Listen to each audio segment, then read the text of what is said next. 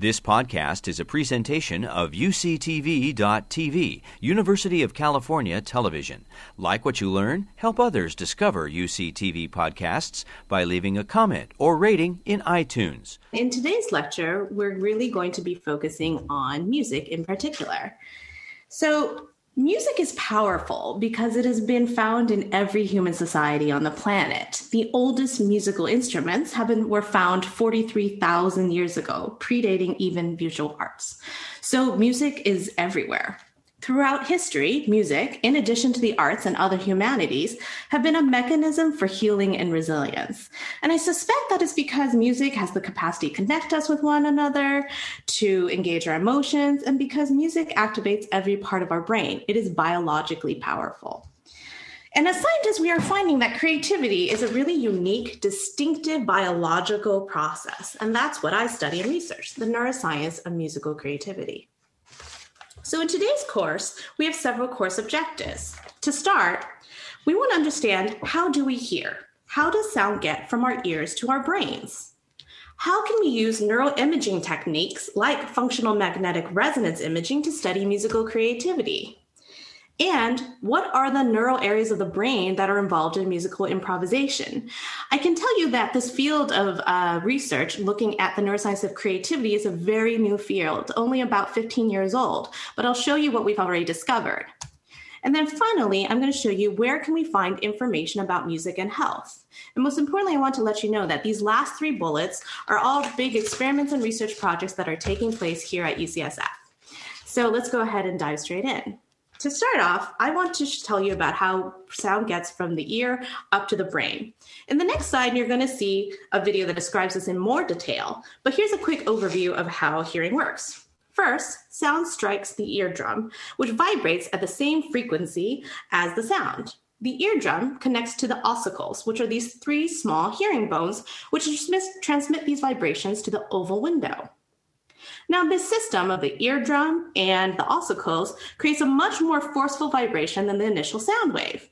And this transformation is important because the inner ear, over here, is filled with fluid, and you need more force to transmit a vibration through liquid than through air. As the stapes pushes the oval window in, fluid within the inner ear pushes the window out. And within the cochlea, auditory transduction happens, and that's where the ear converts sound waves into electrical impulses. These electrical impulses travel from the auditory nerve all the way up to the brain, where we can interpret this as sound. You'll see this described in more detail over here in this video. Ears are constantly active. They pick up sound waves and change them into information that the brain can interpret, such as music or speech. Sound is a pressure wave that can vibrate either quickly or slowly. Slow vibrations produce deep sounds, while quick vibrations produce high-pitched sounds. Sound enters the ear and is directed through the ear canal, where it first reaches the eardrum. As the eardrum begins to vibrate, it sets the ossicular chain in motion. The ossicular chain consists of the hammer, anvil, and the stirrup. Sound vibrations move along the ossicular chain and into the inner ear. Within the inner ear, the cochlea plays a central role.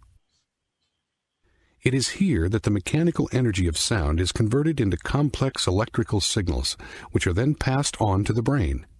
In simplified terms, the cochlea is a spiral-shaped tube filled with fluid. Sensory cells, also called hair cells, line the entire length of the cochlea. These hair cells have varying degrees of sensitivity for the detection of different tones or frequencies. This allows the ear to perceive the entire spectrum of sound. The change from mechanical vibration to electrical pulse is a complex process resulting from the movement of hair cells in the cochlea. Along the entire length of the cochlea, the hair cells are arranged like the keys of a piano. Hair cells located at the base or lower region of the cochlea are responsible for high frequency, while hair cells at the apex are responsible for the low frequencies. As the fluid in the cochlea is set in motion, it causes a corresponding movement of the fine structures on the surface of the hair cells to take place. These movements cause tension differences, which produce electrical signals that are passed along the hearing nerve to the brain. The auditory cortex of the brain interprets this information as sound, for example, as music or speech. The entire chain of events, including the various steps that convert sound waves from the environment into information that the brain can interpret, happens so fast that individuals can hear sound both continuously and instantaneously. Now, once that information goes up the auditory nerve, music and sound is processed in an ascending pathway going from the ear all the way up through various stations to the auditory cortex up here in the brain. And sound is processed at each station. Now, what's really important about music in the brain, and a question I get asked a lot, is whether there's a single music center. And the big answer is no. There is no single music center in the brain. Aspects of music are processed in various areas of the brain. So, for example, pitch and timbre and pitch are all processed in the temporal lobe or the auditory cortex of the brain. Things like rhythm are processed in the cerebellum of the brain. Things like emotion are processed in the limbic system, which are in the deep core part of the brain. So here's another figure. Popular media has recently been focusing on how all the multidimensional aspects of music listening. So if you see news sources like The Atlantic or the New York Times or BBC News, they often pick up stories about music in the brain. So this is not a real academic figure, but it helps to interpret the findings from research in a news format. And again, this is just, showing how multidimensional music is. As I said before, we had shown that the cerebellum is involved in rhythm, but here's the visual cortex, and you can see that it's involved when you're trying to read music. The hippocampus is involved in musical memory. The sensory cortex is involved in tactile feedback if you're playing an instrument. As I said before, of course, the auditory cortex is involved in perceiving tones and pitch. The motor cortex is involved in playing an instrument. The prefrontal cortex is involved in expressions and decision making. So really the most important thing is that music is processed all over the brain. And this is what I meant when I said that music activates all parts of our brain. It involves every aspect of your brain. So now that we've talked about how music gets from our ears and up into our brain, I want to introduce you to some of our lab's research here at UCSF. I work for the Sound and Music Perception Lab at UCSF, which is run by my mentor, Dr. Charles Lim. We study musical improvisation, which is the spontaneous creation of music. Basically, it's real-time musical creativity. Now, while artistic and musical creativity may seem like this very magical process, it's actually a neural process that can be examined using rigorous scientific methods. Today, I'm going to go over some of our lab's previous fMRI studies of creativity. I'm going to start with Charles's first professional study of jazz musicians, his 2008 paper looking at professional jazz musicians and what happened in their brains when they were doing solo improvisation. Then I'm going to look at a follow-up study looking at collaborative improvisation and what happens in the brains of musicians when they are working together and improvising. Then I'm going to talk about my current in-progress experiment, which is looking at the brains of children who are musically untrained and looking at what happens when they try to improvise. And then finally, I'm going to talk about a large-scale project that's funded by the National Endowment for the Arts, looking at improvisation across art forms.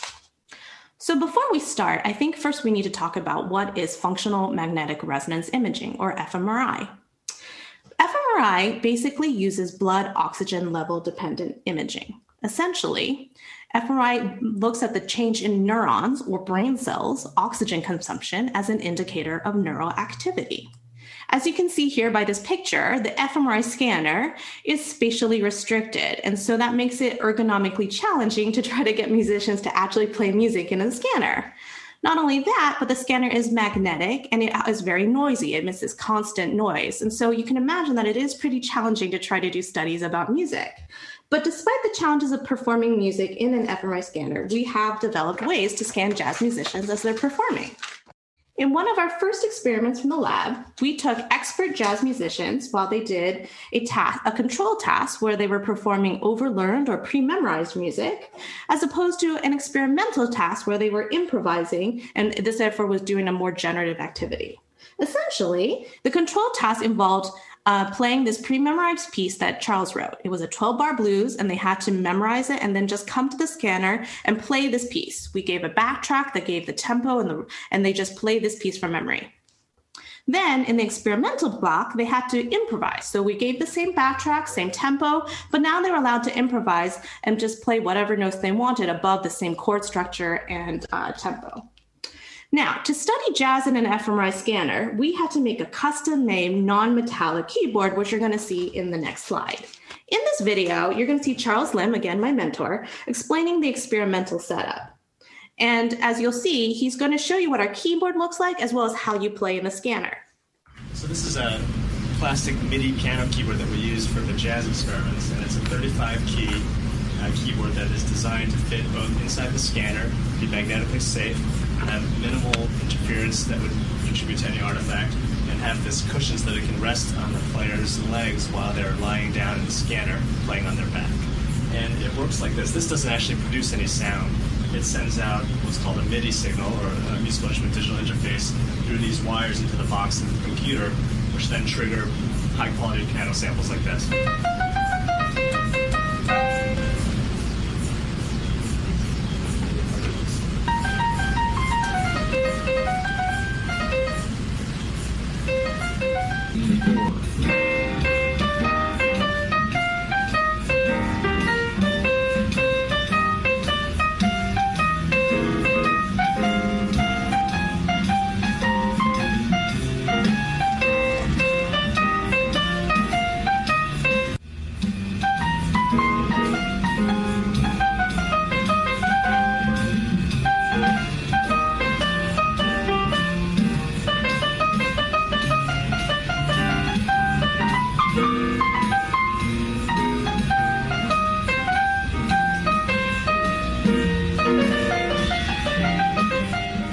So as you can see, while Charles was lying in the scanner, that first piece that he was playing was the control piece. That was the piece that he had pre-memorized. And then he was improvising. So that was then he was just making up melodies based on the same chord structure.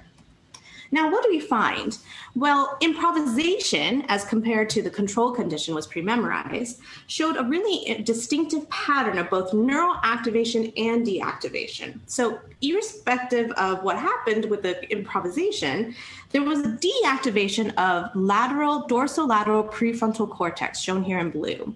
And this deactivation of the dorsolateral prefrontal cortex is thought to be associated with a decrease in self-monitoring and judgment. At the same time, improvisation was also associated with an activation of the medial prefrontal cortex, which is thought to be associated with an increase in self-expression.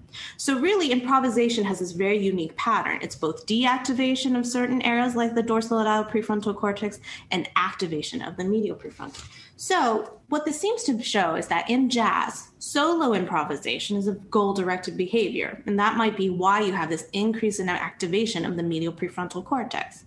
That may occur in the absence of the context normally provided, and maybe that's why you have the deactivation of the lateral, leading to a defocused form of attention that may encourage spontaneous associations and sudden insights.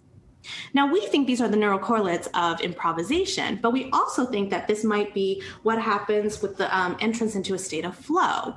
And flow has been described as this optimum state of really heightened enjoyment and creativity and focus. Now, that first study looked at what happened in solo improvisers, but we really want to know what happens in the brain when improvisers are collaborating. So in the next follow-up experiment, we asked the question, what are the neural correlates of musical exchanges of improvised materials? We used an improvisation method called trading fours, and it's a pedagogical technique in jazz where one player starts by playing 4 bars, and then another partner plays another 4 bars, and they go back and forth, trading 4 measures like that, back and forth in a musical dialogue. Now, in our experiment, what happened is there was a participant who was lying in the scanner who starts off by playing 4 bars, and then the researcher who's outside the scanner in a control room plays for 4 bars, and then it goes back to the participant who's lying in the scanner. And so they keep going back and forth, playing together and switching off every 4 measures. I want to show this to you in a video, which will make it a little bit clearer. Mike Pope was one of our participants. He's an experienced jazz musician, and he's going to be the participant in the scanner playing for 4 bars, and then Charles will be outside in the control room responding every 4 bars, and you'll see them going back and forth in a musical dialogue.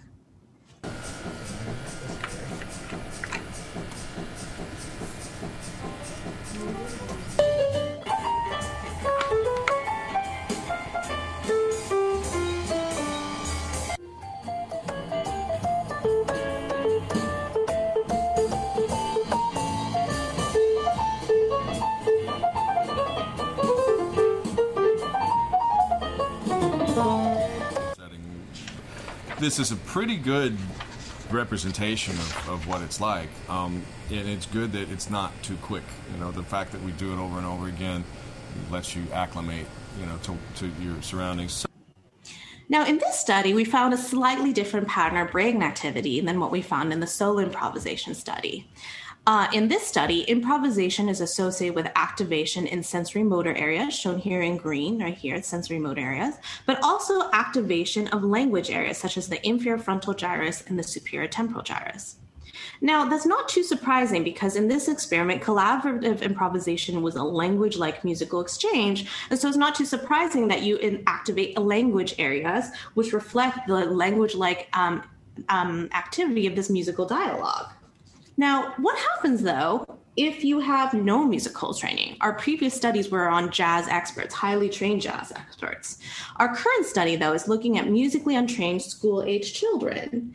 And these were 9 to 11-year-old kids that were not musicians that we tested in the scanner. We basically created a paradigm based on the pentatonic scale, which are the 5 black note keys of the keyboard. So for the control task, what they had to do is play the notes of the pentatonic scale, which is all the 5 black note keys, and we gave them a backtrack which gave the rhythm and the tempo a certain speed. And then for the improvisation task, all they had to do is give them the same backtrack, which gave the rhythm and the tempo. They were now allowed to improvise using just the black note keys of the keyboard, so they could play those notes in whatever order they wanted. Now, the beauty of this design is that with the pentatonic scale and the backtrack we provided, it always sounds good. You couldn't make a mistake in that you always sounded musical. So this encouraged the children to really dive into the experiment. And this was really important because, as I said, these children had no experience. Many of them had never even seen a keyboard. Now, if I were doing this in person and not during the pandemic, I would have one of you participants come up and try this with me. But since I don't and can't do that in person, I have my lovely husband here. Come say hi. This is my husband. He's in my pod. And so he's going to try to demo this for you. Now, I have to give you a caveat, which is that my husband is actually a conservatory trained classical cellist. But he is a beginner pianist. No, he can do this. So he's going to demo this. What you can't see is we have a keyboard here hooked up to my computer. And what I'm going to do is I'm going to play the backtrack, and he's going to demo and play the keyboard. So as if he were a real subject in our study. So we're not sticking him in the scanner, but he's going to play the piano. So first we're going to play the control. So again, he's just playing the 5 black note keys, and he's just going to play the scale up and down. Okay, here we go. Scale.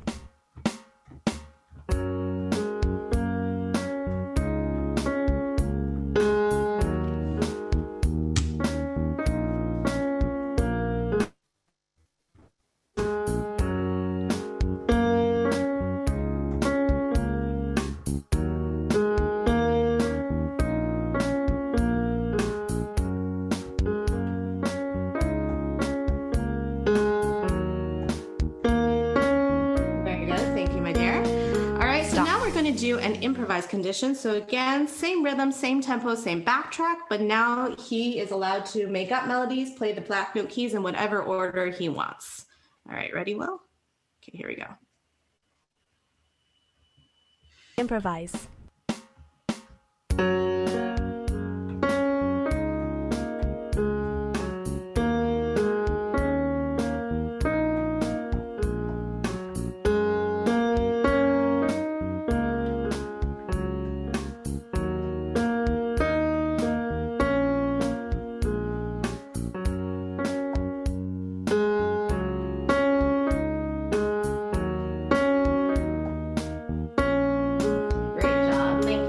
You're cheating a little because you're using 2 hands and you're supposed to do 1 hand, but pretty good. So thank you, honey. So that's how the experiment was going to go. And after this, we would have done this in the fMRI scanner. Now, what have we found? So here are some pictures of us working with the kids. And actually, because these are 9 to 11-year-old children, it is obviously pretty difficult to work with them. But with a lot of encouragement, we got them to do it.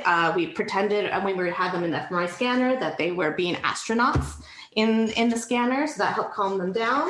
We also did a lot of training with them outside the scanner. So before they even went in the fMRI machine, they would play the MIDI keyboard outside the scanner, again, because many of them had never even seen a keyboard before. They were musically untrained. We also taught them how to lie still so that they could lie really still in the scanner. What I would do is I would play the statue game. So I would have them lie on their backs and I would put a Lego on their head. And every 30 seconds, I would add another Lego on their head. And if they got up to 3 Legos on their forehead and they kept them on their head really still, showing them how still they need to lie to get a really clear picture in the fMRI machine, they got prizes. And then finally, at the end of all this, if they did the whole experiment, they got a bunch of toys from the treasure chest. So they got rewards in addition to being paid for their participation. Now, what we found, and this is just preliminary data analysis because it's still being written up, is that in children, we see slightly different things than what we saw in our adults. We do have, again, that improvisation compared to the control task is both about deactivation shown in blue and activation shown in red. But it's really mostly about deactivation. We see deactivation of limbic areas, which are involved in emotion and reward processing. And we also see deactivation of parietal areas, which is involved in sensory motor areas. Now, we also still see this deactivation of the dorsolateral prefrontal cortex, but it is less than what we see in our adult jazz musicians. Now, we're not sure if that's because they're children, which makes them younger than adults, or if it's because they're untrained. Remember, they've had no musical training, whereas our previous experiments used jazz experts. So we're not very sure, but it's still some really interesting results. And it shows that even with no training, you don't have to be an expert. You can still improvise, and you can do this in the scanner. Now I'm going to move on to a large-scale project that we're doing that is funded by the National Endowment for the Arts. We are one of their research labs. And for this large-scale study, we are asking a research question, which is, what are the neural correlates of improvisation across art forms? And specifically, we are studying eminent musicians, visual artists, and comedic improvisations. And for this study, and for today's class, because we're limited in time, I'm mostly going to just be focusing on eminent musicians as case studies. For this study, again, we have the paradigm of using fMRI, where we're looking at control blocks, where we have them performing rote or more pre-memorized, pre-learned activities as exposed to experimental blocks, where they're doing more improvisatory or generative activities. But we've also added some other things, which is the cognitive test battery, where we have assessments and questionnaires of creativity, cognitive skills, and personality. So we've added some things to that. Now let's get into this new element, which is the test battery. And the test battery has a lot of different tests and skills that we're looking at. For example, working memory and attention. We're also assessing crystallized IQ, which is basically knowledge based on acquired experience and learned knowledge. We're also testing fluid intelligence, which measures reasoning, noticing new patterns, logic. We're doing assessments of personality. We also have a mini creativity test battery, which is measuring skills like divergent thinking, which is your ability to brainstorm a ton of ideas. We're also measuring convergent thinking, which is kind of the opposite, where you have a bunch of seemingly unrelated things and trying to find the connection that links all those seemingly unrelated ideas. And then we have questionnaires of imagination, artistic achievement, and of course, demographics. And throughout all of this, we have a technical working group for this National Endowment for the Arts project, which is that we have a bunch of experts in the field who give us advice about this whole project. Now, as I said, because of time, we're going to focus just on the musicians, but something that Charles and I are very, very interested in is for the eminent musicians, we want to look at them as case studies because we really want to know, what is creative genius? Well, many of the past experiments, not only from our lab, but from other labs, have looked at groups of musicians, and we took all of their brain data and averaged it all together. We thought that it would be interesting to look at eminent musicians and look at them as case studies. And so what that means is looking at each of their brains as a single data point. So for our project for the National Endowment for the Arts, we're testing world-class musicians as case studies. So that means that we get to take experimental tasks and tailor them specifically to the talent of each artist. At the same time, we're also doing a case series where hopefully each artist completes a common paradigm so we can try to see what's common among all the artists as well. Now, taking this approach to doing case studies obviously has both opportunities and challenges. The opportunities are, as I said, we really love getting to tailor the task to the artist because we highly believe that each artist has a unique voice. After all, we don't really aspire to go to mediocre concerts, right? We really love going to see concerts because they're fantastic and each artist has a very unique voice. We also really like thinking then of these eminent musicians as creativity outliers. It's possible that by looking at each of their brains, we can see what's unique about them, and that uniqueness is what's contributing to their creativity. At the same time, there's obviously a lot of challenges too. Before the pandemic started, this was when we were doing a lot of our testing, and these were touring, busy musicians, and we could only catch them when they were coming to San Francisco. And so scheduling was really hard as the fMRI scanner was very busy and these musicians were very busy. We also had a hard time to do recruitment to get these musicians with their busy schedules interested in doing the project. So we would rely on several artistic agencies like SF Jazz, the Kennedy Center, etc., to link us up with these musicians' managers. We also use news agencies like Wired Magazine or others to help us connect with these artists and help them get interested in the science. That being said, despite all the challenges, we have managed to recruit several case studies of eminent musicians. For our first case study, we studied Gabriela Montero. She is a famed Venezuelan classical pianist, and she does both classical concerts as well as improvisations. We're going to return to her data soon in a minute. We've also tested Matthew Whitaker, who is a blind jazz prodigy, currently studying at Juilliard. We've also tested Fantastic Negrito, who is a Grammy Award-winning blues lyricist and singer. We've tested Esperanza Spalding, jazz superstar.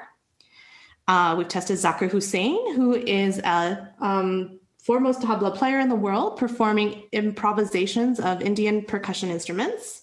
We've tested Solomon Howard, who is an opera singer who is also able to improvise in the jazz and gospel style. We've tested Shockwave, who is a beatboxer who was on Broadway as part of Freestyle Love Supreme with Lin-Manuel Miranda. And finally, we tested Colin Mockery, who is the famed comedic improviser from Whose Line Is It Anyways? In addition to being a comedic improviser, he also musically improvises for us by singing and altering lyrics on the fly. So by studying each artist as a unique data point, as I said, we're able to tailor our experimental tasks. And we think that by looking at individual artists, we can get insight into how their brains might be really different. So let's delve into some of these case studies. And I'm going to go ahead and start off with Gabriela Montero. Gabriela Montero is a classical musician, and she was a piano prodigy. And this is her performing a concerto at a very young age.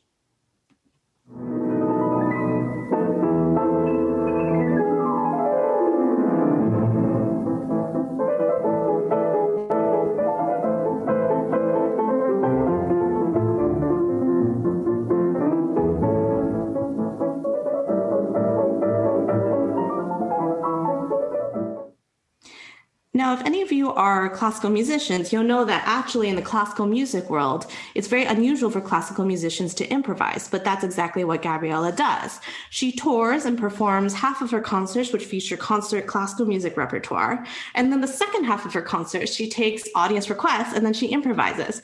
So here's a video of her improvising. So this is a little Jingle Bells.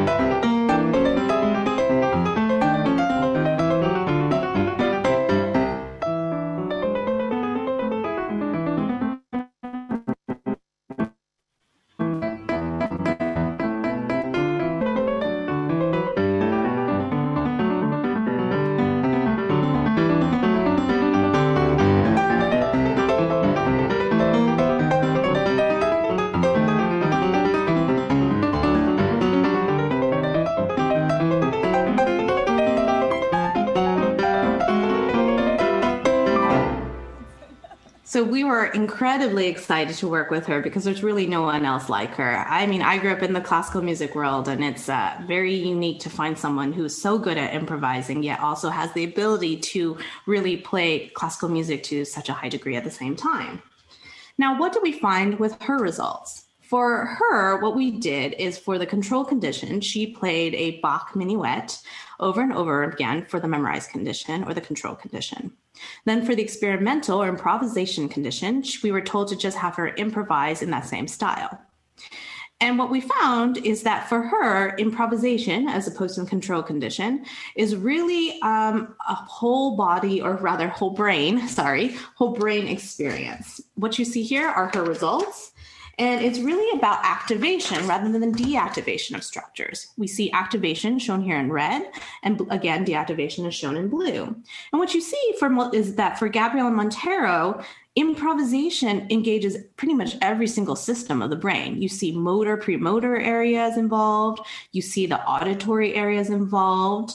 You can see that the visual occipital areas are involved. You have frontal areas involved. You also have limbic structures involved, and those are involved in emotion processing. And you also have parietal or sensory areas involved. So for Gabriela, improvisation is in a total brain multimodal experience. Now, we don't know if that's because Gabriela is a classically trained improviser or if it's just because she's Gabriela Montero, but this is why we think it's important that we too take a case study approach. She is very different from any of the other musicians we've ever tested before in our lab. Now, to move on to a musician that's completely different from Gabriela, I want to introduce Matthew Whitaker. Matthew is also also a prodigy, but a jazz prodigy, and he's also blind. He's currently studying at Juilliard. And he first found us through the Kennedy Center and came to us in 2018 to be tested in our experiment. We've actually seen him several times, but here's a video talking about his experience with scanning at UCSF.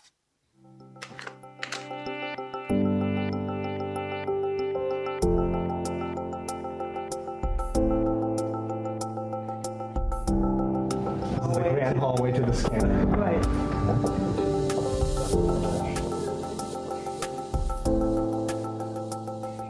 I am Matthew Whitaker, and I am a musician.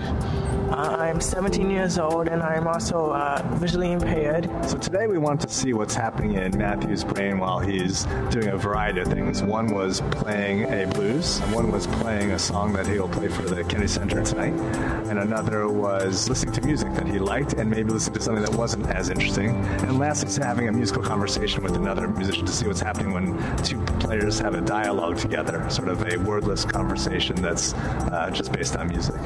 The entire time, you're going to be in the scanner room. We're going to be in the control room about maybe 10 feet away from you, but separated by a glass window and a door. Is it like a recording studio, like control room? It's sort of like a recording studio. So the goal is to understand the neural underpinnings for something as complex, wonderful, and mysterious as music. I mean, we have a lot of scientific knowledge about how the world works, but relatively little knowledge about how the brain enables the arts. Art has been around throughout eternity. As long as there's been humans, there have been art. Every culture, every historical epoch, there's always been art. And so what I'm trying to understand is how can we use the arts to sort of unravel this complex neural circuitry that gives rise to new ideas. Technology, has come really far, I liked how it just kind of analyzed, musically what I was, thinking of. And I wonder, what the results will be. In the end, it seems that humans are hardwired to create, and that may be linked to how humans actually survive.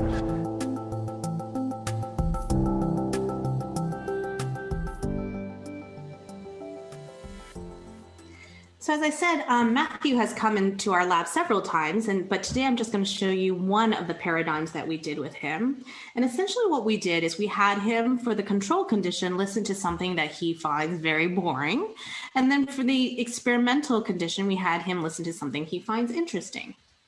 Now, for the boring condition, you might notice this, or maybe know what this is, but we played him a monologue from Ferris Bueller's Day Off. So this is the boring condition. He just had to listen to this very boring snippet.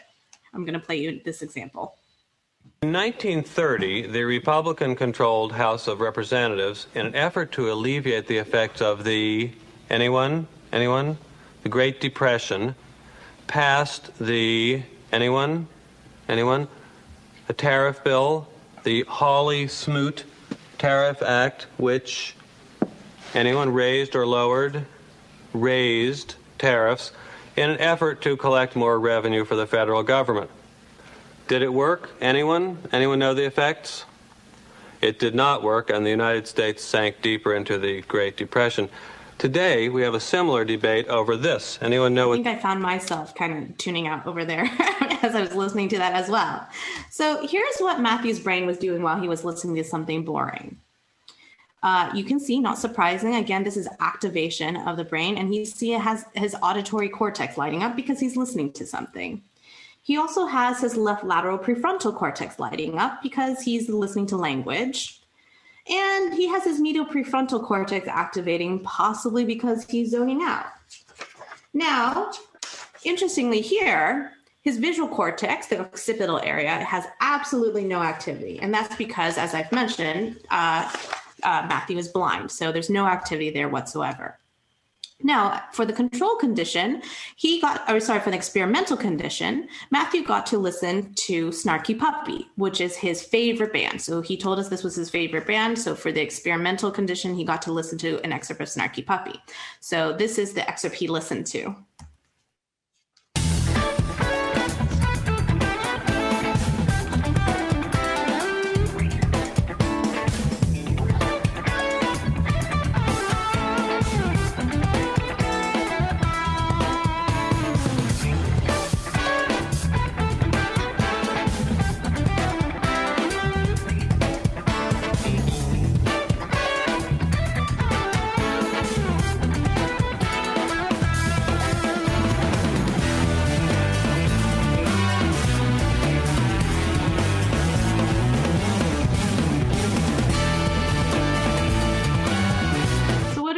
Brain now when he's listening to things he enjoys.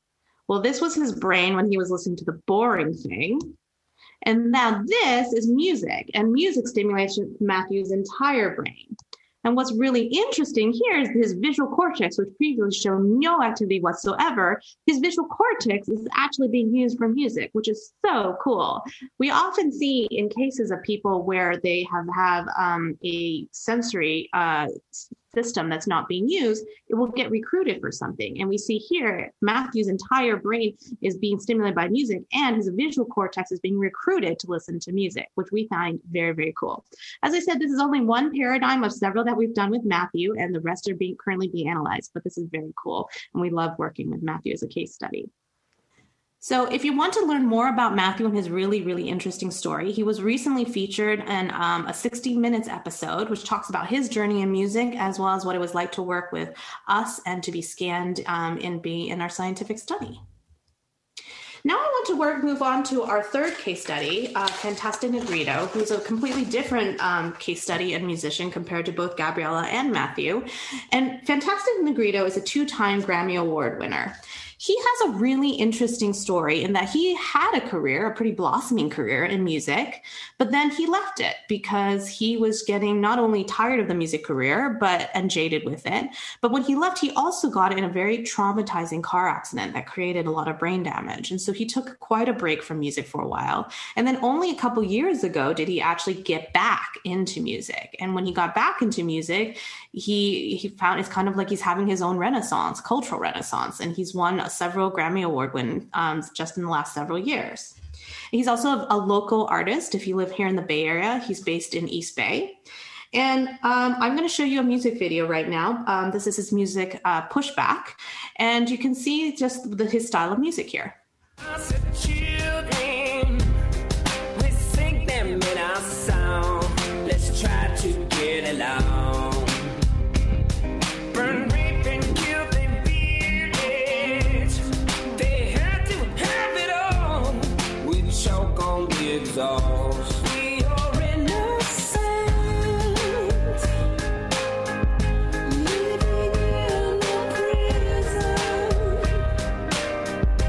Now, with Fantastic Negrito, when he came to our scanner, we were able to do something very different. For the control condition, we took his hit song, The Duffler, which he knows really, really well because he performs it almost every night. And again, this was pre-pandemic. And for the control condition, he just sang The Duffler, and we had his original backtrack and played that for him. Now, for the experimental condition, we gave that same backtrack, and then we had him improvise the lyrics on top of it. So here's him performing this task in the scanner. I got no money. His little block.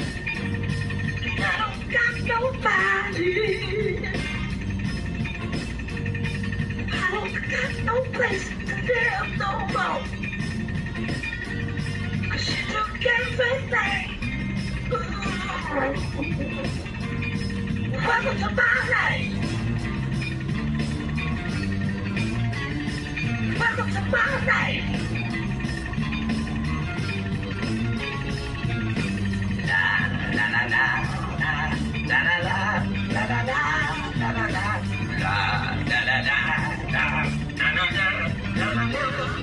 Now, interestingly, here in this video, you can see that Fantastic Negrito is bopping his feet. But don't worry, he actually was able to keep his head still enough that we got really great images in that from our scanner.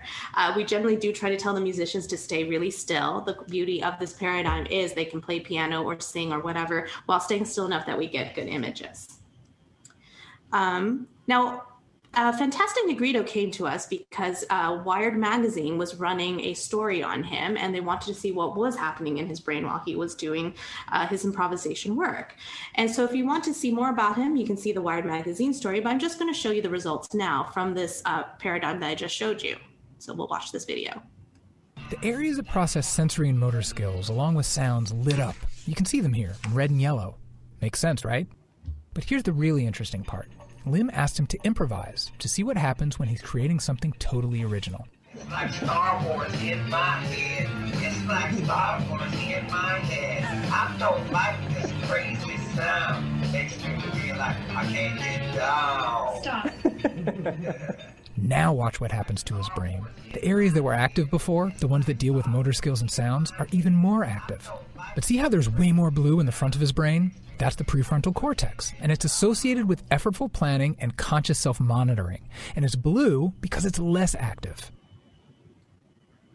So again, these are just preliminary results. We're still going over the rest of the data as well as the rest of the paradigms we went over with him. But something that we also did, as I told you, is we were doing cognitive assessments as well. And because these are very busy musicians, sometimes we have to do cognitive testing in a separate test session. So what we did here is Fantastic Negrito has a recording studio in Oakland. So these are pictures of me going to his recording studio in Oakland and doing the assessments with him the day before he was about to head off to tour in South America. So again, this was before the pandemic. We did a lot of this testing before the pandemic shut us down. So first off, so some takeaway messages just about research. We can measure the creative brain in real time. Improvisation is proving to be a very rich model for studying the neurocorrelates of musical creativity. And as we showed in that kid study, which I affectionately call Piano Kids, you do not need to be a professional artist to be creative. You can use scientific rigor to study improvisation. With some creativity from us scientific researchers, neuroimaging, like fMRI, is proving to be a useful technique to understand the biological basis of artistic creativity. As you've seen, our research keeps giving us new ways to understand how music is processed in the brain. And the better we understand the neural mechanisms of creativity, maybe eventually we can harness some of that and to harness the power of creativity. For example, maybe in the future we can create interventions so that we can use creativity to train cognitive mechanisms to improve our brains. But we really are still at the beginning of this research field. There's still very much we don't know about the neural substrates of musical improvisation or creativity in general. But if you do want to know, if you want to know more about new resources about music and the brain, which falls under the subcategory of music and health, I want to let you know about the Sound Health Network. As you might remember from our course objectives, our last course objective was to know where to find resources about music and health and well-being. The Sound Health Network is a partnership of the National Endowment for the Arts with the University of California, San Francisco, in collaboration with the National Institutes of Health, the Kennedy Center for the Performing Arts, and opera superstar Renee Fleming. The mission of the Sound Health Network is to promote research and public awareness about the impact of music and health. We just at UCSF have a grant from the National Endowment for the Arts to develop the Sound Health Network. And this is our team currently here at UCSF. Just this year, so only a couple months ago, we launched the Sound Health Network. And if you go to our website, which I'm going to show you on a slide in a second, you can still watch this video of the launch. During the launch, we featured NIH Director Francis Collins, as well as people like Sunil Iyengar, who's the Director of Research at the National Endowment for the Arts, and people like opera superstar Renee Fleming, as well as Sanjay Gupta and others, who discussed the origin of the Sound Health Network, as well as why we think it's important now to have something like the Sound Health Network. And you can also, at the Sound Health Network website, see all the different type of research that's happening within the field. Charles and I are one of many, many research labs doing work in this field. So here are some of the resources that the Sound Health Network offers. As I said, the National Endowment for the Arts has a grant to have us continue developing the Sound Health Network. As of now, we've developed the network website, which is soundhealth.ucsf.edu. We have a directory of network participants. So if you're interested in learning more about music and health and well-being, please add your profile to this directory of network participants. We offer consultation and logistical support to researchers and other people who are interested in getting into sound health. Currently, the Sound Health Network consists of musicians and artists and doctors and clinicians and researchers, a whole bunch of people. At our Sound Health website, you can see tabs where we have news and events that are coming up. We currently have a clearinghouse of journal articles all pertaining to music and health and research in that field. We post funding opportunities currently related to research grants related to music and health. We also put out a monthly newsletter that keeps up to date on anything that's related to music and health. And we're working on a virtual networking platform, which will hopefully come out in the next year or so that if people are looking for collaborators or a place to hang out where you can talk about sound and health issues, this will be where you can go. Something we've launched this year is a monthly webinar and journal club series, which has different topics each month. So for example, this year we've talked about music therapy and cancer symptom management, or children and brain development in music. So please go ahead and sign up for our webinar and journal club series. And of course, please find us on social media on Facebook, Twitter, Instagram, and YouTube. So thank you again for all of your attention. I want to thank the National Endowment for the Arts for funding our research lab, as well as the Sound Health Network. And of course, I want to thank Charles Lim, my mentor and the PI of our lab, as well as my lab mates who have helped on this research, as well as all our wonderful collaborators. And I think that's it for my talk. Thank you again. Thank you, Dr. Barrett. That was a really immersive presentation. And I also want to open it up for questions and answers. I don't think we have some right now, but maybe I'll start off with my own question. When I was watching all the videos, I couldn't help but bob my head when watching it. And I was wondering, have you and Dr. Lim ever gotten hooked up while watching others, to see, what happens when we feel just connected to a musician, especially during the pandemic. I feel like we really need connection. Yes, that's a really good question. So we have not yet tried to look at what happens to us when we're listening to these wonderful musicians. Something that we can, though, there is certainly that capability. So there are certain fMRI machines where you can scan two people at the same time. So you have what's called fMRI machines in parallel. I think they have one at Stanford and maybe some other facilities, but you have a person in a scanner and another person, and you can do, I think, up to 3 people at the same time. So that's certainly a capability. Something that people often do too, which is not so much fMRI, but they actually have it in EEG. So you can wear an EEG. So that's kind of different from fMRI. You basically wear this cap. It looks like a swim cap, and you have EEG scalp electrodes, and they measure brain waves.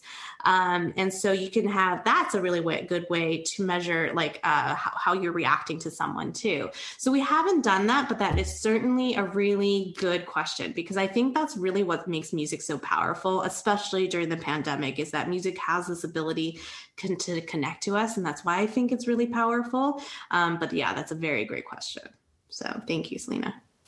Thank you. And I guess just following up on that, are there differences when people connect to music through Zoom or... Yeah.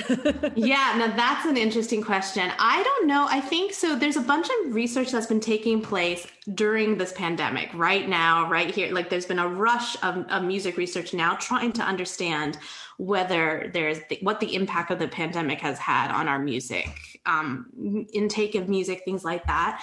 If it has, the research hasn't come out yet. Like I am the scientific analyst for the Sound Health Network. So I am the one reading all the papers and I'm trying to keep up to date on the research. And I haven't seen anything like that come out, but I wouldn't be surprised. What has been the biggest challenge so far that musicians are actively trying to tackle is like, how do you like synchronize your ensemble together, right? If all the musicians are in different places, that has been the hardest thing. Now, obviously, you've probably seen some of those YouTube videos and stuff like where a person records their part, another person records their part, and then you put them all together in a montage. That has been awesome. But yeah, so far, I don't think there's been much so far. I don't think there's been so much on how that really affects taking in music through Zoom so far. But I don't think it's quite the same as being live. I mean, that's just my own, I don't have scientific data on that yet, but I think from the anecdotal evidence talking with musicians, I think many of us feel like there's a lot lacking from this live experience of music compared to the digital experience. But again, that's not my scientific opinion. That's just my personal opinion. Yeah, I so appreciate you sharing that. And I feel like there's never been a time in our whole history where our mind and body is so disconnected, over Zoom. Yeah. We're just a bunch of floating heads. So yeah, for that. But we do have one question. Anne asks, could you say something about the relationship of music to treatment of Alzheimer's?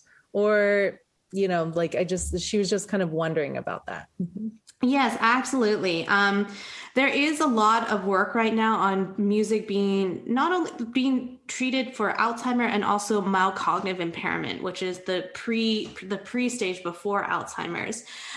They're finding that music has this very unique tie to memory. And if you're really interested in learning about this topic, I highly recommend this documentary called Alive Inside. It's and the Music and Memory Project, also known as the iPod Project. So far, the National Institute of Aging is funding a project looking at how music and memory can be treated, can be helping people with senility, with Alzheimer and memory problems. And so far, what we're saying is that for a lot of people who lose that kind of cognitive element, who lose their memory, music, especially music with its very strong ties to memory, to this time before they lost their memory, can kind of bring them back into themselves. So I'm not quite an expert in this field on Alzheimer's and music and memory, but it is definitely something that's being researched right now. I happen to know that the National Institute of Aging is funding projects in it right now. So yes, it is definitely a treatment. Music is being used as a medical treatment for Alzheimer's, or at least being researched to hopefully be used for treating Alzheimer's and other memory impairments. Mm-hmm. So Corey asks, for the adults versus child analysis, have any trained or a prodigy children have been part of research? Have they been part of research yet? Have we tested any child prodigies, like as they're being?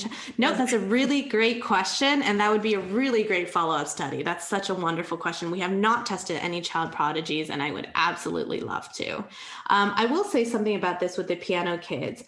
So it was actually really hard to recruit children for our study.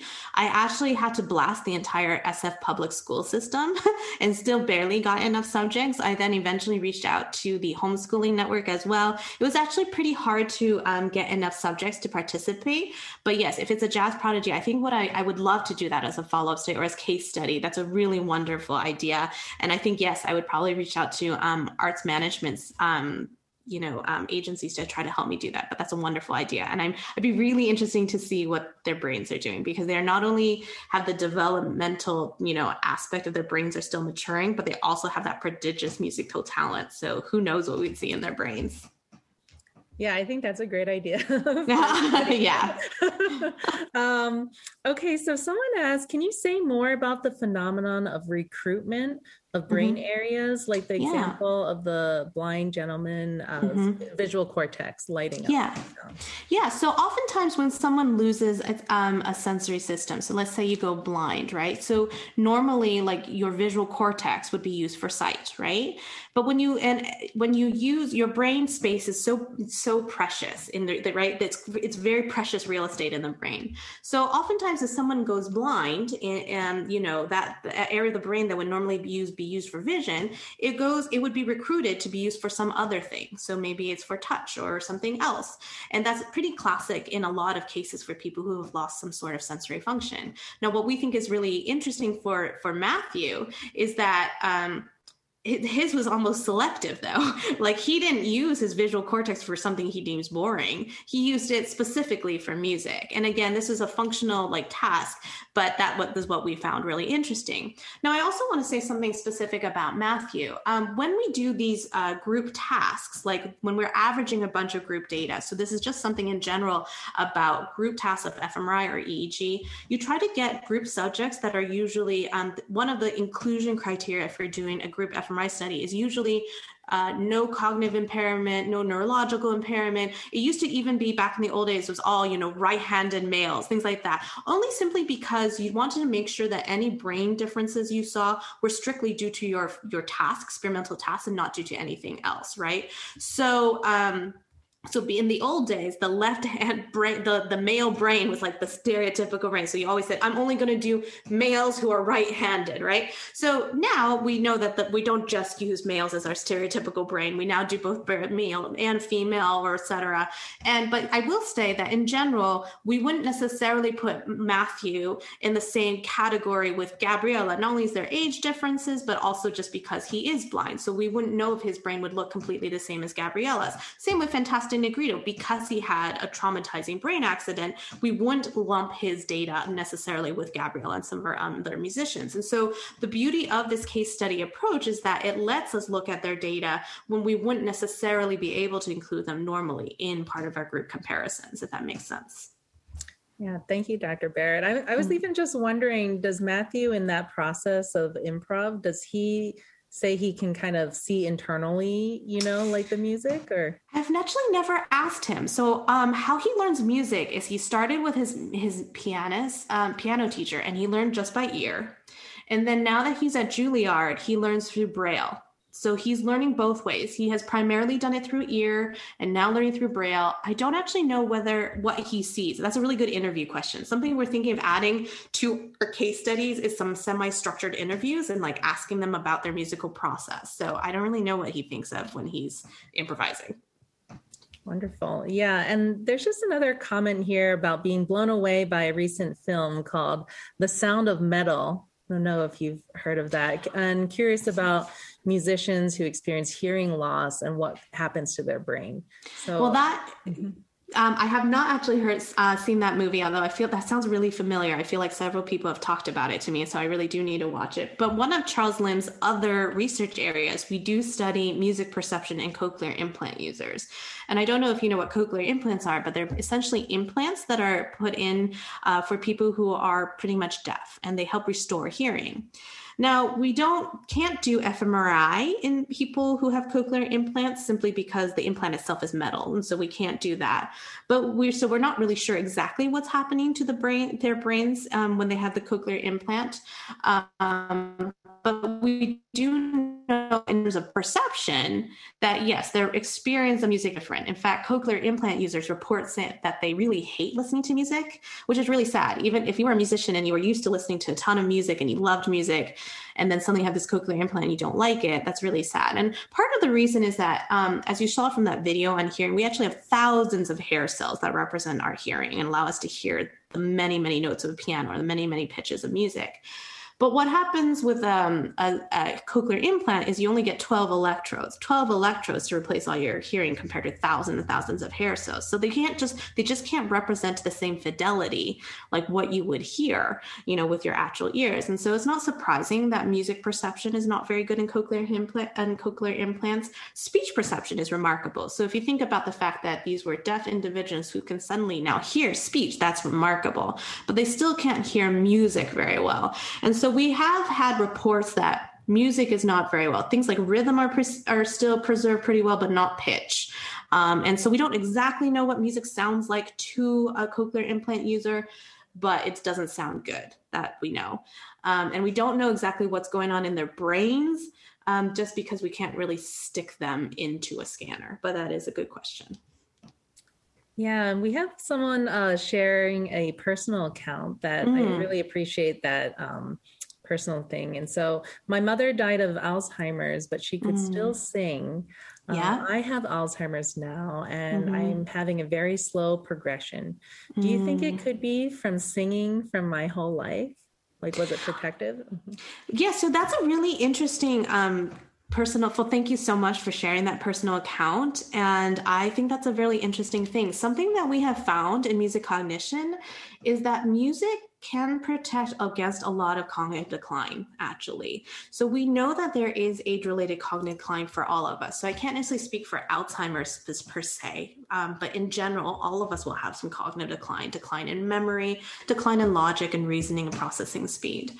But something we have found is that if you have musical training, or even, let's say, singing regularly, we do find that it protects your brain against some of the cognitive decline in memory. So I can't say exactly to your own personal case, but I would say don't stop singing. And something, as we said, when I was mentioning Alive Inside, and there's this really powerful story there about this man who is he has a very strong case of senility, can barely remember what happened that day, is pretty non-responsive most of the time. But then all of a sudden, if you play him his favorite song, he literally comes alive, and he's suddenly very fluid in his words, can describe exactly where he was, how much he loved music. And they're really starting to harness this power of music to tap into these decade-old long memories and bring people back to themselves. So I highly recommend this movie. It used to be on Netflix. Maybe it's on Amazon Prime now. I'm not quite sure. But I do think music has a privileged position in our memory. So there's even people kind of call it that they're playing our song phenomenon, just like we can, when, say, for example, you heard the song that someone played that you danced, your first dance to at your wedding, even if it was 50 years ago, it evokes these very strong memories, right? So music evokes really strong memories because it has this very privileged tie to your memory. So to you, I would say definitely keep singing, and there is some evidence that engagement with musical training does protect against some cognitive decline. And just following up to that question, is there a difference between like the classically trained versus improv in that kind of protection? One is putting everything in the box, to be kind of a checklist of perfection, and the other one just being in kind of like in the moment. Yeah, I don't think many people have exactly looked at the differences in genres. But I do think that any sort of musical training is important, because I think what makes musical training or musical engagement really powerful is that it's so, it involves so many things. You have reading the music, you have motor movements, you have memory, because you have to remember what you just did and what you have to do next. There's pattern recognition, there's emotion. Just the fact that you're doing so much improvising, for everyone thinking that it's like, oh, it just comes out so magically. People who are improvisers practice a lot. The reason improvisation could come out so fluidly is that they have all the schemas and licks underneath their fingers already, and it just comes out when they need it. So I think can't say exactly in terms of classical versus jazz versus other domains, but I think any sort of musical training, because I don't think people parse it out to that specific kind of specificity yet. But I do think any sort of engagement with music would be good just because it is so multidimensional. And this is why we think music has been, I study music cognition, and that's like I study music in the brain. And this is why we think music is like this perfect system to study its impact on the brain, because it's so multimodal and because it literally has so many processes to it that are really good for the brain. Yeah, I so resonate with what you say, especially in my work in integrative medicine. I feel like the whole is always more than the sum of the parts. Exactly. And, that's something that if you're introduced early, it's much easier than like language and learning Rosetta Stone. Yeah. Yeah. And I mean, I think the reason music is also powerful is it feels good, right? It's like we enjoy it like naturally. And there's so much research that shows, as I saw, and even in our improvisation work, is that music activates the limbic system. It gives the reward system. So yes, I definitely think it's a form of mindfulness, actually. It is right into the moment. So yeah. And that's kind of what the Lim and Braun are articles, right? The combination of the deactivation of the dorsolateral prefrontal cortex and the activation of the medial prefrontal cortex, that entry into flow. I think that flow state is both for arts and probably meditation and presence of everything. Like if you enter flow, you are in that heightened state of enjoyment, focus, optimal state of just being in the zone. And on top of the live inside, I just want to bring up, if you've ever seen Coco, that's like a really sweet movie about like music reminiscence. And also the newest movie is Soul, that talks about flow state as well. So someone asks, they're really curious about what led you to studying and working in this very interesting area of research. That's a really great question. So I think Selena mentioned I started piano when I was 5. My parents are scientists, but we always had music in the house. And so when I went to college, I at the time was a really serious classical pianist, and I really wanted to do music, had considered going to conservatory, but at the same time I also just really liked science at the same time. So at Wellesley College, I did a double major in music and neuroscience because I couldn't decide what I wanted to do, so I did both. And then when I finished that, I wasn't sure what to do, but what I really felt is like I still hadn't had time to really focus on my instrument. And I was like, well, what if I really do want to go for that concert pianist, concertos and, do that whole thing. So after that, I went and did my master's at Peabody, and I really just wanted that time to immerse myself into my instrument. And I loved it. I got at Peabody, I did my master's in musicology, which is music history, as well as piano performance. And I loved it. 12 hours a day, just chamber music and piano duo and performing. And I met my husband there because he was a cellist. And it was just the music world, and it was fantastic. But in the end, I decided, as much as I had been doing music my whole life, 20 something years at that, it wasn't for me because I'm a morning person. And they always perform at night. So I always felt like I was trying to work at my worst time. Now, if they let me perform at 9 a.m., that'd be a different story. But so then I was like, okay, well, I'm at a crossroads. What do I do now? And right about then I was like, I wonder if I could combine my love of music and neuroscience. And so I started Googling around, and I realized, there's this new field of music cognition. And so then I applied to do the PhD in music cognition, which was actually in the music department. It was officially music theory and cognition, because while there was this field of music cognition, they weren't really trying to advertise for music cognition specialists. You still had to be in a music theory department teaching music theory pedagogy or music theory to musicians. But at the same time, I was still really interested in this whole auditory neuroscience, what happens to your brain when you train in music? Can you train your brain neuroplasticity? Can your brain change because you've done music training or engaged with music? So I was working in Nina Cross's auditory neuroscience lab at the same time. And so I kind of did it because I've always loved science and music, and I didn't want to give either one of them up. And then when I finished my PhD, I had been friends with Charles Lim that whole time, because I had gone to Peabody and he was at Johns Hopkins. And because we were just friends the whole time, after my PhD, I said, hey, what are you doing? And we kept in touch. And he's like, do you want to do a postdoc with me? I said, sure. And then he was moving to San Francisco, and we followed him. So it kind of all happened naturally. And I really love what I do now, because while I love music theory and I love teaching music theory and being in music departments, I really love the translational aspect of this research, taking what we learn from music and health research and figuring out a way to hopefully use it to help patients and to use it to maybe eventually improve creativity, improve memory for people with, problems with memory, or find ways to translate it. And the Sound Health Network is a great way to disseminate that information out to people. So I love the translational aspect, and that's why I feel like UCSF has been a really great place for me. And I still feel like I get the balance because I'm doing that kind of translational research with Charles here at UCSF, but I'm also still teaching. I teach music in the brain at San Francisco Conservatory. So I still have that musical element too. So it's been a long journey, but it's mostly because I can't give it up. So I still do both. I think that's bringing in like more and more perspectives, you can fully empathize, there's something about being in that kind of position versus never having had that training before. Yeah. And I actually think it's really important. Something we're finding with the Sound Health Network is that the reason we started the Sound Health Network, and you'll see this in the launch, is that we've all been doing our own thing. Musicians are off in this corner, doctors are off in this corner, researchers are off in this corner. No one's talking to each other.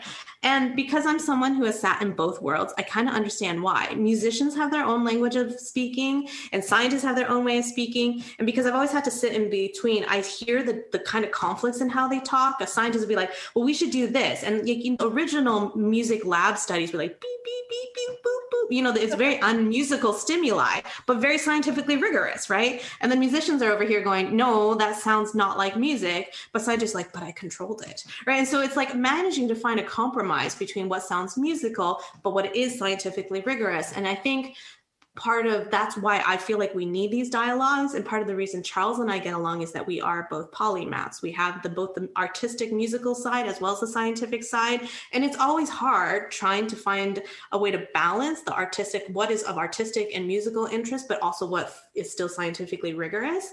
But this is why we have the Sound Health Network. It's why we're trying to promote more crosstalk, because we need artists and musicians to buy into this work, to give us their ideas so that scientists can help design better experiments so that we make progress in this field. And so I'm very hopeful now that we have the Sound Health Network. Yeah, I appreciate you expanding the language. It resonates with integrative medicine as well, because sometimes like the pure scientific objective forms of study don't really fit into whole healing paradigms, So we have like personalized, modified research methods. So it's like, go ahead. It's like, it's very, if you study it the way a very biomedical approach to it, it makes sense with certain paradigms in science. But I'm like, but music is music. It's also cultural. It's like, we can't just study it as scientists. We need to remember that music is an art form too. And so it is a very different thing to try to navigate. So yes, absolutely. Yeah, similar to like Chinese medicine, studying one part could be really different than how like the compounds synergistically work together. Exactly. I wanted to say, Corey says that years ago, they read a book, This Is Your Brain on Music, and always wish that there would be an audiobook with the examples included. So really loved your talk, and just glad that there's funding that kind of continues this work. It was really important work. Yeah, and that's actually a very new development. The Sound Health Network and the funding for this work is a very new thing. And that's really because Renee Fleming and Francis Collins of the NIH pushed for it. So they recently did the Sound Health Network funds, which is just in the last couple years, which is wonderful. Up until now, all of us have just been kind of cobbling funding together wherever we could. I mean, this field is less than 20 years old in general music cognition. So we were all just doing catch as catch can. And so we're all thrilled to hear that there's actually trying to be an official attempt to have funding mechanisms so that we can do this. So yes, thank you, Corey. We're really happy to. Yeah, and I just wanted to also ask, because unless anyone has any more questions, you can add them more. And here's another one. If improvisation is connected to the deactivation of the limbic part of the brain, and the limbic brain is related to enjoyment, how does that work? One would think that enjoyment and the limbic brain would light up in improvisation for creative musicians. Yeah, so there's been some debate in this, because actually the limbic system's involvement is something I didn't get to go into today. Is that I only showed you our research lab's work. There are other labs working on this, and there's been a lot of debate because some labs show activation and some show deactivation. And so here's what people are trying to figure out in the field, and the reason being is that all of us are using different types of musicians, amateurs versus experts, different types of paradigms, larger keyboards versus button pads. We're also using different parameters. You get to have freely improvised versus you have a very constrained kind of improvisation task. So really, all the different, the reason we're seeing different findings is I think because of all the different variation in the expression. Now, as for the limbic system, whether it's activated, deactivated, some of them people think it might be expertise related, like whether or not this, it could be efficiency. Like an improviser, sometimes what we see is not always just activation or increased connectivity, because sometimes it's just about being efficient. Like an expert improviser doesn't always need so much part of their brain to be used towards something because they're so well trained, they don't need to anymore. So again, this is still kind of under debate because everyone is finding somewhat different findings. Something I will say that has been kind of hit consensus by now, I would say, now people who study network systems, is that in general we have activation of the default mode networks. That's kind of, which is basically this idea that things that are involved in mind wandering and the stuff that at rest is necessary so that you generate ideas. And then the executive network is evaluating those, evaluating. So there are certain networks at play that seem to be involved in improvising, but it is still basically under investigation because people are doing it so differently. So good question, Anne. Yeah, that makes sense. On that note, I'm even wondering with Colin Mochrie, I used to watch Whose Line Is It Anyway all the time. He's an expert improviser, Yes. And he has a dynamic with Ryan Stiles too, that like practice their improvisation. So I'm wondering if you could speak on that. Yeah. So what we did, Colin Mochrie, he's more of a comedic improviser, but because he was willing to do our study, we treated him as a case study. And what we did is a paradigm where, for the musical portion at least, we gave him nursery rhymes like Mary Had a Little Lamb and things like that. And the control condition is things like say Mary Had a Little Lamb. And then the improvisation thing is, okay, here's the backtrack still, now make up new lyrics to Mary Had on the spot. He was so good at it though. He was able to do it right then and there because he's such an experienced improviser. So that was one of the paradigms. I will say I've not yet had a chance to look at his data yet, so I don't know what his brain looks like.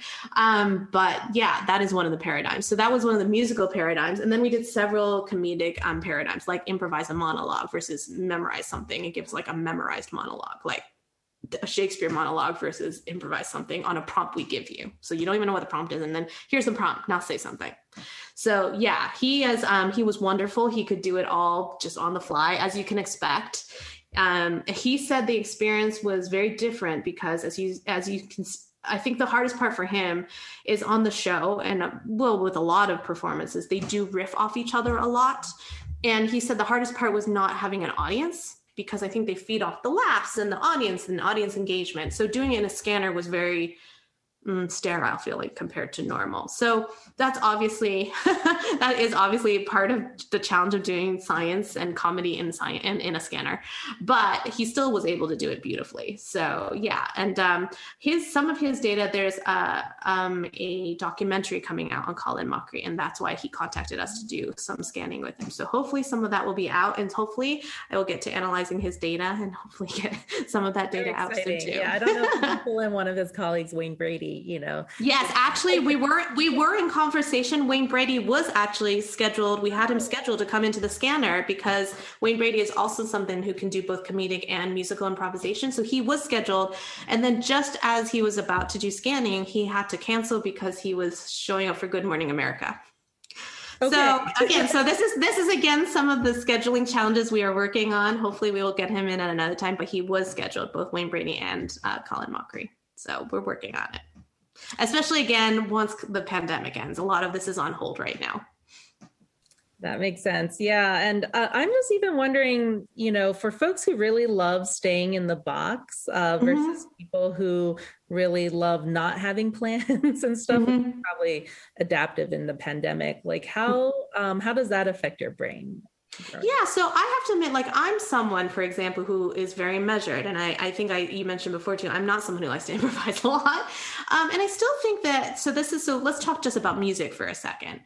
I think we keep saying like that jazz musicians or this kind of genres where you can improvise are ways of being musically creative. But I think the thing to remember is that classical musicians, what we keep saying is the control condition where you have something pre-memorized or pre-learned, that is very creative. Our control condition is already incredibly creative because you have to perform a piece of music.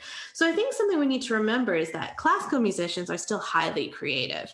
You can be very expressive in your timing, your dynamics, your performance, your interpretation of the music. You're never truly inside the box, because even if you're given a score and you're playing it to perfection, right, you are still interpreting it, giving your own spin and your own voice. So I think something to remember too, the control condition is called more rote. It's still hard, and classical musicians are still creative. Now, talking about this thing about improvisation, right, in general, this pandemic, I've had a lot of debates on this with my Speechless, who are our collaborators, and Second City, the improvisation troops that we collaborate with for our comedic improviser study on the National Endowment for the Arts. And I think there is some sense that being able to improvise and adapt is a really important skill for resilience, particularly during this pandemic, right? I will say my friends who are improvisers, the ones I'm working with, they are handling this pandemic so much better than I am. And that it is because it gives them a lot of flexibility. I think improvisation really trains them to just pivot very well. And there are some papers about cognitive flexibility and how it's improved, like the cognitive flexibility is improved with some improvisation training. And so in general, yeah, I will say, I think this ability to improvise is very important as a life skill and as a cognitive skill, because it allows you to be resilient.